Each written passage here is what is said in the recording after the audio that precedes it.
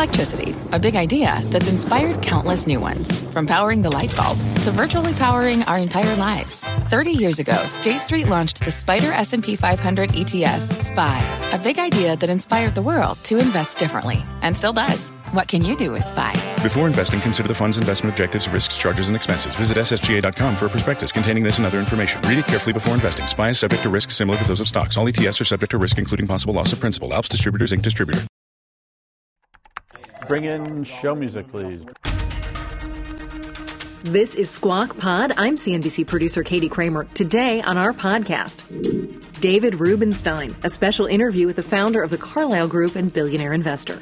Inflation is higher than the Fed would like it and higher than you and I would like it, but I don't think we're going to the 1970s again. I think it's a temporary problem. How long inflation will last, what the markets are worried about, and how crypto fits into it all. Crypto, though, is here to stay. I don't think people are going to use it only as a proxy for inflation. I think they just see it as a different way to make an investment decision. We've got that big interview plus a high-stakes video chat between President Biden and President Xi, CNBC's Kayla Tausche. The administration has been clear that it is seeking a sort of reset in China policy. It won't use that word. Those stories and talking turkey today on the podcast. It's Tuesday, November 16th, 2021. Squawk Pod begins right now. Stand Becky by in 3, 2, 1. Cue, please. Good morning, everybody. Welcome to Squawk Box here on CNBC. I'm Becky Quick along with Joe Kernan. Andrew is off today. The price of cryptocurrencies plunging. No clear catalyst on this. Of course, we could say the same thing a lot of days that it's up. Maybe it's just that it's Tuesday. Bitcoin tumbling back near 60,000. Right now you see it down at around those levels. You've also got Ether down as well. And some other major coins also falling pretty sharply. You can take a look across the board. Bitcoin off by 5.5% right now. Ether down by 6.5%. Litecoin off by 10.5%. It's the biggest decliner of that board. We'll continue to keep an eye on this, Joe. Yeah. I used to know all the gold coins. I don't know about Krugerrands anymore. Maple Leafs. So I would say those coins are not falling today. And in fact, the 52-week high and low on gold I don't remember, it was as low as 1672, and it's been to 1962. Yeah.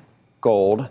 But it's the still last like month, break even for the year. Well, the last month it's up, and it's up from about 1750, and it reminds me of the size of the move. It reminds me of the 10. The 10 years back to 1.6 because of those inflation numbers last week, and we got a similar sort of a anticipatory move in gold, and that you are seeing some effect there, and you can hear people thinking transitory. Janet Yellen says it's transitory. Other people say is it transitory? Is it in these small moves? It's almost like people are maybe setting themselves up for what might be more than just a transitory move in inflation. Well, Larry Summers has had some really strong comments about this, too. I don't know if you saw what he said yesterday. He said, look, inflation is here. The Fed needs to act immediately and stop the purchases. And if they don't, inflation very likely is going to set it up so that Donald Trump comes right back in. We'll see about Powell, too. Yesterday there was some word that maybe some senators would be alerted pretty soon about what the decision was going to be. That's going to be near term. Geez, he gets pummeled by a lot of people and he seems, I don't know, we'll see. Woman as Fed chair. Leo Brainerd, you mean? Yeah. And not a Republican. And, Elizabeth Warren, Bernie Sanders. I was reading, there's a piece in the Journal today about, I love it, the nominee for control of the currency, which we've talked about a lot. The individual went to Moscow State University with Leisman. I think they were undergraduate. Steve did not go there. Steve did not, no. But Ms. Omarova did go there. And I don't know if you saw the Journal today. It's kind of interesting. In this case, it had to do with restructuring companies that are in the wrong business and that the government really needs to be involved with what type of companies they end up. And the Journal points out, at least she's honest about what she would propose. But I don't know. What do you think? I mean, what do you give it for? Look, I would think Powell was a shoo-in, 95%. And I don't think it's 95%. It's I think not. it's about 60. Yesterday you saw an 8-cent move yesterday on the things that were predicting it. Yeah, on predicted. It was up 8 cents for Lael Brainerd, down 8 cents for Powell. It's closer to a 60-40 split at this point. I felt that. I didn't even look at predicted, but that's what. Yeah. And we'll see. Look, we've talked about this all along. How much of this is Biden going to feel like he has to appease progressives on this? How much of this is he going to feel like, I haven't given you on other things? This is part of the horse trading that takes place in politics. Jay Powell Politics definitely plays a role. What more could I have done for you? Yes. How much more could I have done? And the Treasury Secretary, Janet Yellen, says he's done a great job, but she changed her tune over the weekend. Not just a great job, but he's enabled everything that the Biden administration has wanted to do. I mean, he couldn't have done anymore. If they don't, after all he's done, if they don't, that's ingratitude. I mean, he's ruined his reputation among among conservatives that would like him to take the punch bowl away. He did what needed to be done during the pandemic. But yes, I think given his druthers, maybe if he wasn't up for this position right now, he would have moved a little more quickly. And I think that is what's playing on people is would he compromise his own conservative bona fides? I'm all in favor of what he's done to this point to try and see if he can get another term on this too. When you listen to him, I listen to his press conferences and I feel pretty confident in what he's saying with these things. When he goes through, he understands the markets. He understands how these things work out. The Republican, but what Steve not welcome. Yeah, I know. But what Steve has pointed out is Lael Brainerd has voted with him on every one of the policy moves he's made, just not with some of the enforcement. He'll probably get renominated. We're going to find out very soon. Yeah, he'll probably get renominated.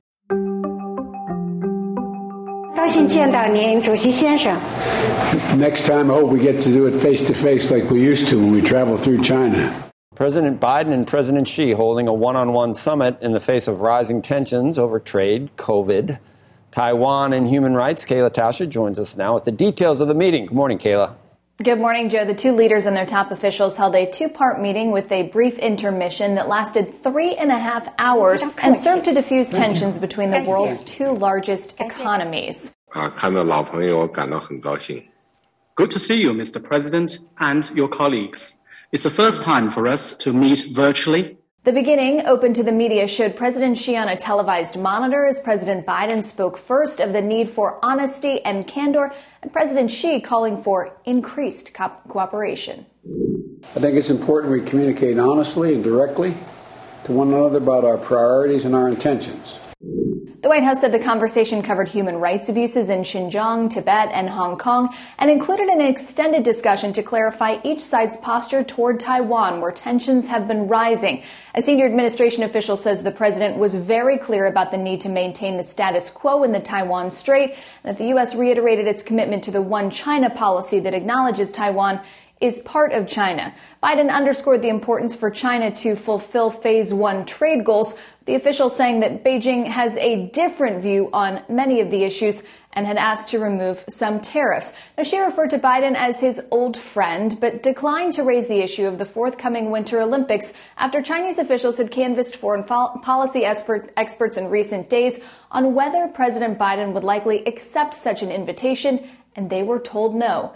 To be sure, the two did commit to an in-person future meeting at some to-be-determined date and time, but it is unclear still when that would take place. The senior administration official said the White House was not expecting a breakthrough in last night's meeting and that there are none to report, Joe.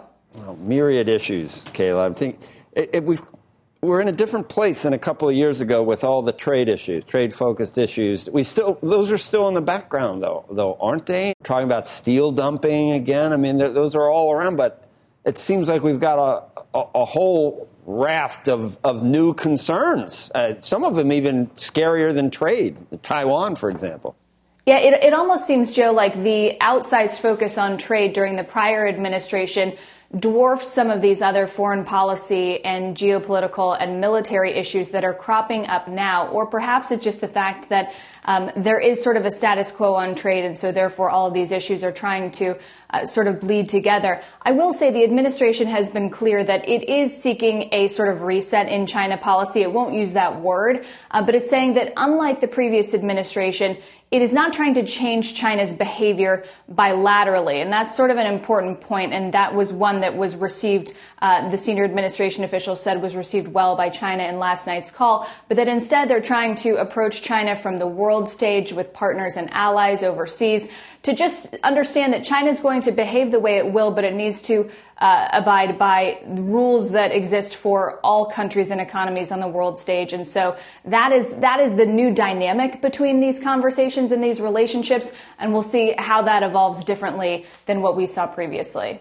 Hey, Kayla, anyone talking about, we got a lot of things to think about Russia? And I mean, so many things happened just in the last couple of days. They're testing new weapons with debris out in space, and the ISS astronauts need to take shelter. Then you got a troop buildup on Ukraine. You're busy, aren't you? You hearing about all these things? Should I be scared? How are you sleeping? Well, not that much, but that's probably also because I have a 6.5-month-old. That might be why. But yes, then these are questions that the White House and the National Security Council, the State Department get on a regular basis. And those reports about the Russian missile and some of the debris that is reportedly going to be flying around in space at risk to human life for the foreseeable future. These are, of course, things that are going to be top of mind for the administration going forward. How they respond is another issue. I will say one issue, though, Joe, as we're talking about some of these global issues, is Iran did come up, and they the two countries traded notes on how to approach the nuclear talks, which are going to be apparently resuming in the next few weeks. All right. They're telling me I talked too long, Kayla. I haven't heard that before, but thank you. It's good to see you. You haven't heard that before the last 3 minutes? Yeah, you've heard it before, too. Yeah. Okay. Tyson Foods reported a jump in sales after it sharply raised prices for its beef, chicken, and pork in the most recent quarter. Tyson said its logistics expenses climbed by 30%, and it's also paying more for both labor and feed grain. The company hiked prices in response. In the most recent quarter, Tyson's average beef price rose by nearly a third compared to last year. Chicken prices were up by 19%, and pork prices were up by 38%. And, Joe, that's even steeper than we've seen in the consumer price inflation data when you're looking at things like chicken prices, eggs, some things along those lines. But I think this is going to be where it's really interesting, like where Home Depot kicks in, what we find with Walmart, then Target and Lowe's tomorrow is where do the prices get passed on, where do they not? That's what it all comes down to, is which stocks do you buy based on which ones can manage their margins, which ones are able to find the pricing power, either pass it on or push it back to the supplier. Nothing about Turkey in all those statistics? Nothing that I saw. Oh, that's what I look need it up to for you. know. I'll go look it up for you. Let me see what I find. I was pitched an interview on the worst foods. No, the worst food. Yeah. I just saw the same thing. I just read it. Did you Cranberry read it? Cranberry sauce is the worst. Yes. Mashed potatoes aren't good because they have the starch and the sugar. Turkey's good. We have obviously the same interest. I read that same thing in the last commercial break. I know I could count on you. And I was going to write back and say, this is so not important, but I know every factoid now, and so do you. I thought about, you know what? Just because it's just such a funny thing to think about, I thought maybe we'll have this guy on to talk about the best Thanksgiving Day foods for your teeth. Well, clearly, hey, teeth are important. Don't tell the best food. Don't give that away, because I just gave away the worst. Teeth are important, Becky. They are. I think it's something that has some potential for a possible segment. I really do. Probably. You know clearly, what? we're both suckers. This is like the clickbait that we Today's both clicked on. I'm sure Today's Show's already got them booked. Next on Squawk Pod, inflation. Oh, and the Fed. Carlisle's David Rubenstein on what he and the markets are really concerned about. Right now, I would say that the market is focused probably more on who's going to be the next chairman of the Fed. But if gold prices were higher than they are now, I think the market would be reflecting the fact that there's greater concern about inflation. An extended interview with a famed billionaire investor. Hey, he worked in the Carter administration as well. He wears a lot of hats. It's right after this. At the UPS Store, we know things can get busy this upcoming holiday. You can count on us to be open and ready to help with any packing and shipping or anything else you might need. Is there anything you can't do? Actually, I don't have a good singing voice. The UPS... Nope. But our certified packing experts can pack and ship just about anything. At least that's good. The UPS Store. Be unstoppable. Most locations are independently owned. Product, services, pricing, and hours of operation may vary. See Center for details. Come in today to get your holiday goodies there on time. What's on the horizon for financial markets? At PGIM, it's a question that over 1,400 investment professionals relentlessly research in pursuit of your long-term goals. Specialized across asset classes, but united in collaboration, our teams provide global and local expertise. Our investments shape tomorrow, today. Pursue your tomorrow with PGIM, a leading global asset manager.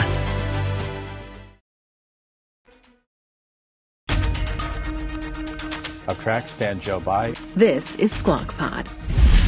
Good morning and welcome back to Squawk Box here on CNBC, live from the NASDAQ market site in Times Square. I'm Joe Kernan, along with Becky Quick. Andrew's off. With inflation at its highest level in 30 years, pressure is building on the Fed to respond, and there are some calls out there to pick up the pace of the taper. For more on this, let's welcome David Rubenstein. He's the Carlyle Group co-founder and co-chairman. And David, it's always good to see you. And I've been particularly eager to ask you about inflation this time around because people are comparing this to the 1970s. And, you know, you would know of this. You actually worked in the Carter administration. You've been in Washington ever since. What do you think of the inflation you see right now? And could it be reminiscent of what we saw in the 70s?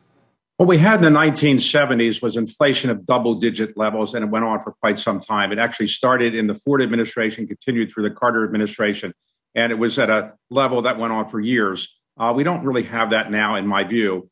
We have something that's caused inflation to rise above the normal 2 to 3% we've been having, and that's been the supply chain problems. We have enormous supply chain problems because during COVID, many manufacturers reduced their production expectations. And therefore, now that demand has continued and increased, people have not been able to supply the demand. And therefore, there have been supply chain problems. I think they're more temporary, as the Fed probably thinks as well, as does the Treasury. So I think we'll probably have inflation above the target of 2% or 2.5% or so for a while. But I don't see double-digit inflation. I don't see 6% being sustained either. I don't think the markets do either. The markets are not reacting as if they expect 6% inflation for a long time. Larry Summers has been pretty outspoken about this for a while. He thinks that the Fed is way behind where they should be with this and wants them to move immediately on it. He also said yesterday that if you see inflation like this continue, it's going to get Donald Trump reelected. Well, Larry Summers is a very smart person, so I'm not the economics expert that he is. Let me just give you my own view. I think that inflation is not likely to be as enduring as we saw during the Carter years. I think it's more temporary. But remember, when you went to college and I went to college, the standard textbook said that inflation was probably annualized at around 3 or 4% normal. We've been used to 2% inflation for the last 10 years or so or more. And so we've gotten used to 2% inflation. 3% or 4% seems high. It's not all that high compared to standards we've had over 50 years or so. I think we'll probably be settling around 2 or 3%. I don't think it's an undue problem, but it's obviously higher than some people would like. And I would prefer to have lower inflation as well. You make the point that the market isn't fazed by any of this, and it sure doesn't seem to be. We got numbers today from both Walmart and Home Depot, and they seem to be managing pretty well with the higher cost. It doesn't necessarily look like they're pushing too much onto the consumers. They're probably pushing back more on their suppliers on some of these things. How do you kind of look around the investing world and figure out who gets hurt by the higher inflation, what gets passed on to consumers, which stocks you like as a result? Well, of course, you don't assume that inflation is going to be enduring for at 6% or so for a long time. So we take it into account when you're making investment decisions. And obviously, when you're dealing with consumer-related products, it's sometimes harder to pass along those increases that you might want to have for a long period of time. But right now, I would say that the market is focused probably more on who's going to be the next chairman of the Fed and where that's going to come out. And when that comes out, I think the markets will settle down a bit. I don't think the markets are unduly concerned about inflation, that you have some concerns. But if gold prices were higher than they are now, I think the market would be reflecting the fact that there's more greater concern about inflation. Gold prices are not at an all-time high. They're higher than they were a little while ago, but they're not at the all-time high they were last year. What about crypto? So I think the market, I'm sorry? And what about crypto? I mean, crypto prices have skyrocketed, and some people think that that's the new proxy for inflation instead of gold. It's a proxy for some people. For some people, it's just a way to change their investment habits a bit. I think crypto is an attractive investment for some people. I don't think it's going to destabilize the economy. I think we could use more regulation of what goes on in crypto. Crypto, though, is here to stay. I don't think people are going to use it only as a proxy for inflation. I think they just see it as a different way to make an investment decision and to put some of their money into something slightly different than the traditional kinds of investments. You make the point that the market's probably more focused on who the next Fed chairman is going to be, and I think that's probably right.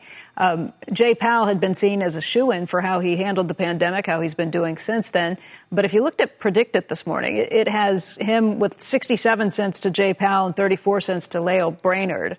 That's certainly the signaling we've been watching over the last week. You are an expert at kind of reading these signals. What do you think of what the administration is doing right now? Who do you think it ultimately will be?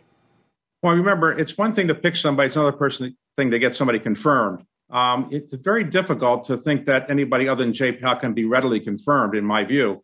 Jay Powell is well regarded on Capitol Hill. He spent more time on Capitol Hill than probably any other Fed chair we've had in recent memory. He's well liked there. And the Democrats only have 51 votes in the Senate. I think it may be difficult to get many, if any, Republican votes for the president's choice other than Jay Powell. And therefore, I think Lael Brainerd is a very talented person, and she may well be selected. But I think Jay Powell will offer the market certainty that he will be confirmed, and therefore we won't have a long, drawn-out fight. Oh, thanks. Hey, David, I don't know if you still read the Wall Street Journal. You're mostly just. I do. No, you do. Okay, good. Know your enemy a little bit, but Milton Friedman laughs last, and it just goes into not just supply chain but M2 growth, and the Journal points out inflation's nowhere near the levels of the Jimmy Carter years, but then Bill McGurn does go over a lot of parallels that are starting to look eerily similar, and that it probably somewhere between the fears of people that we're going to revisit those years and people that say it's just transitory and out of this administration's control. You attach any merit to that? You remember Joe Biden at one point said Milton Friedman isn't running the show anymore, is what Biden was a weird thing the Journal points out to say about some guy who's been dead for 15 years.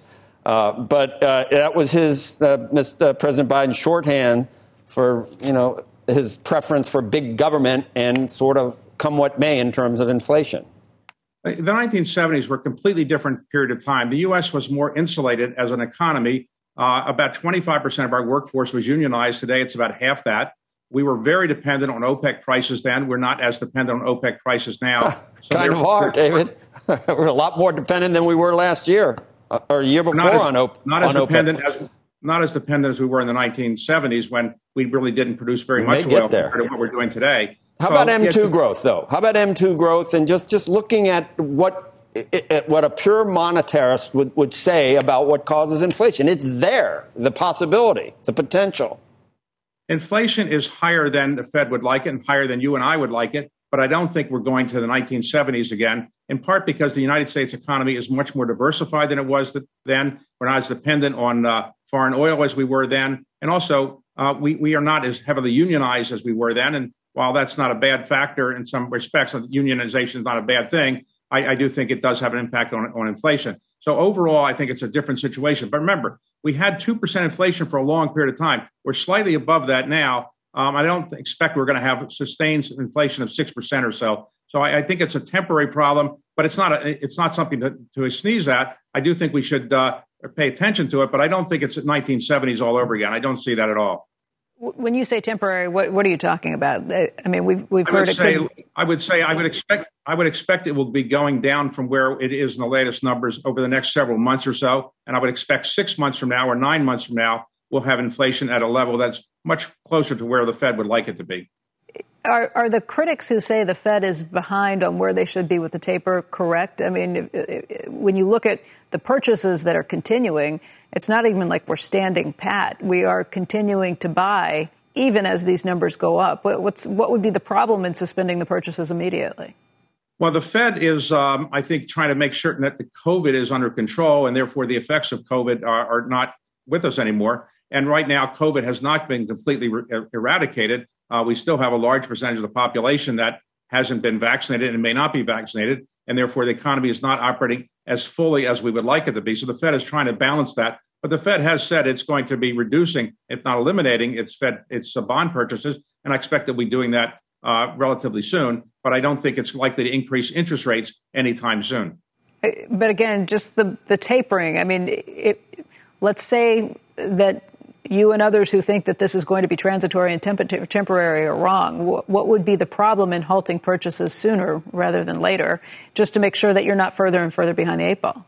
Well, the Fed hasn't announced exactly when it's going to do the tapering, and it doesn't tend to announce every day what they're doing. I suspect there is some tapering that's going to be occurring in the near future. I think the Fed is also trying to figure out what's going to happen on Capitol Hill, because if the legislation passes, the so-called soft infrastructure legislation passes, that will have some impact on the economy in terms of stimulating it or not stimulating it. And I think the Fed wants to make sure it knows what's going on with that legislation. It would probably have an inflationary impact, right? You give people more money, you are injecting more money directly into the economy, and that could be pretty inflationary itself.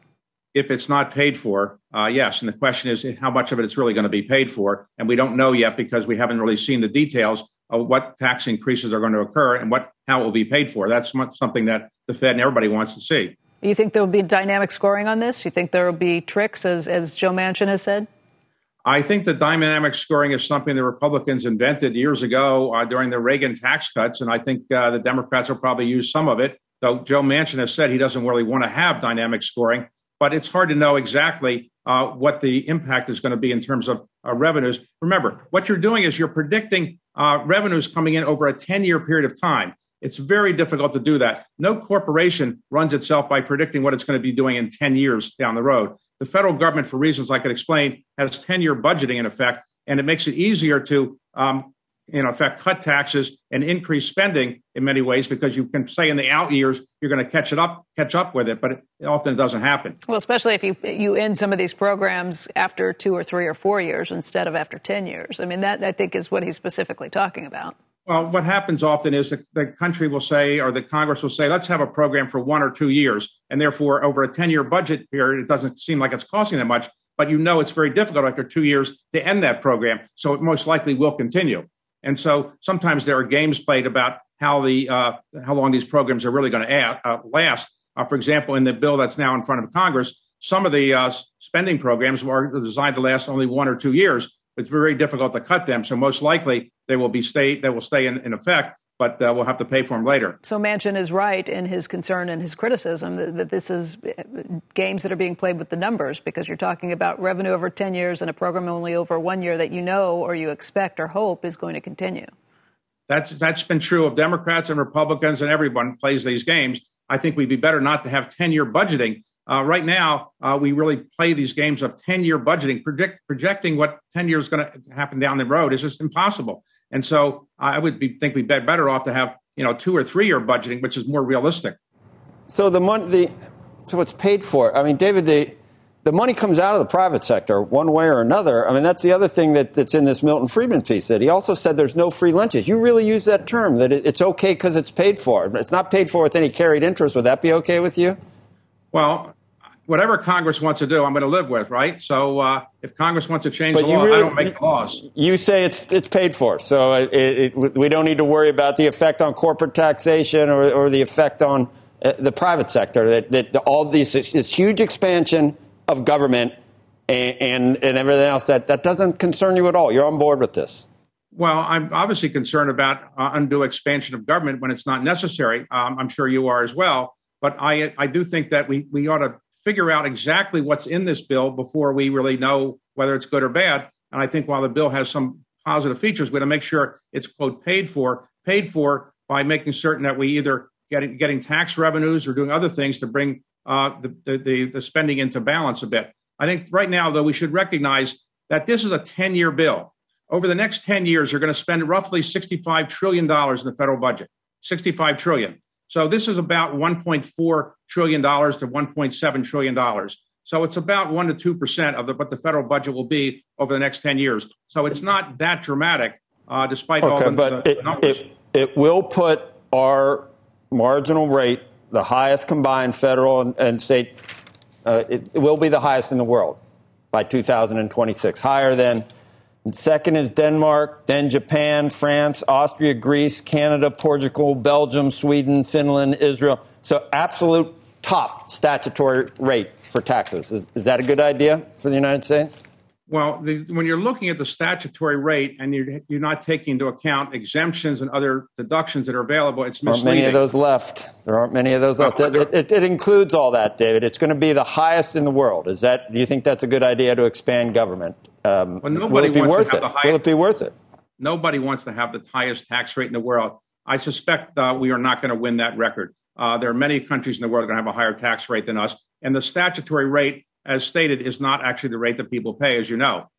Hey, David, thanks for your time today.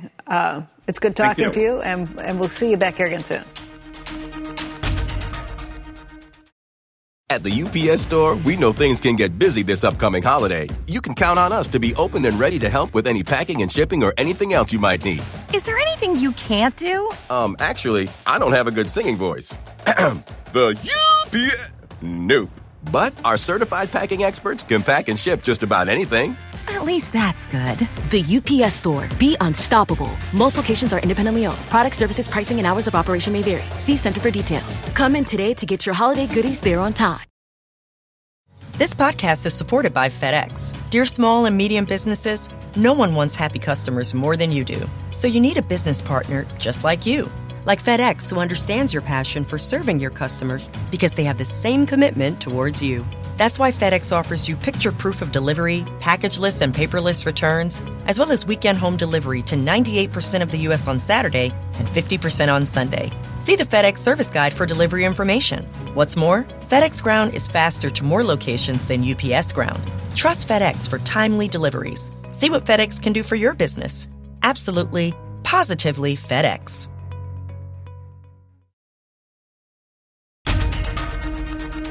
Okay, that's it. That's Squawk Pod for this Tuesday. Thanks for listening. Squawk Box is hosted by Joe Kernan, Becky Quick, and Andrew Ross Sorkin. Our TV show airs weekday mornings on CNBC at 6 Eastern, but you can listen to this podcast anytime for free wherever you download podcasts. Thoughts, comments, send us a tweet at Squawk CNBC, or you can rate and review Squawk Pod on Apple Podcasts. That helps other listeners discover what we're doing. We'll meet you back here tomorrow.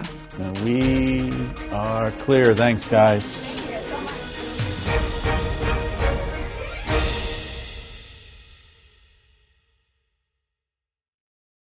This podcast is supported by FedEx. Dear small and medium businesses, no one wants happy customers more than you do.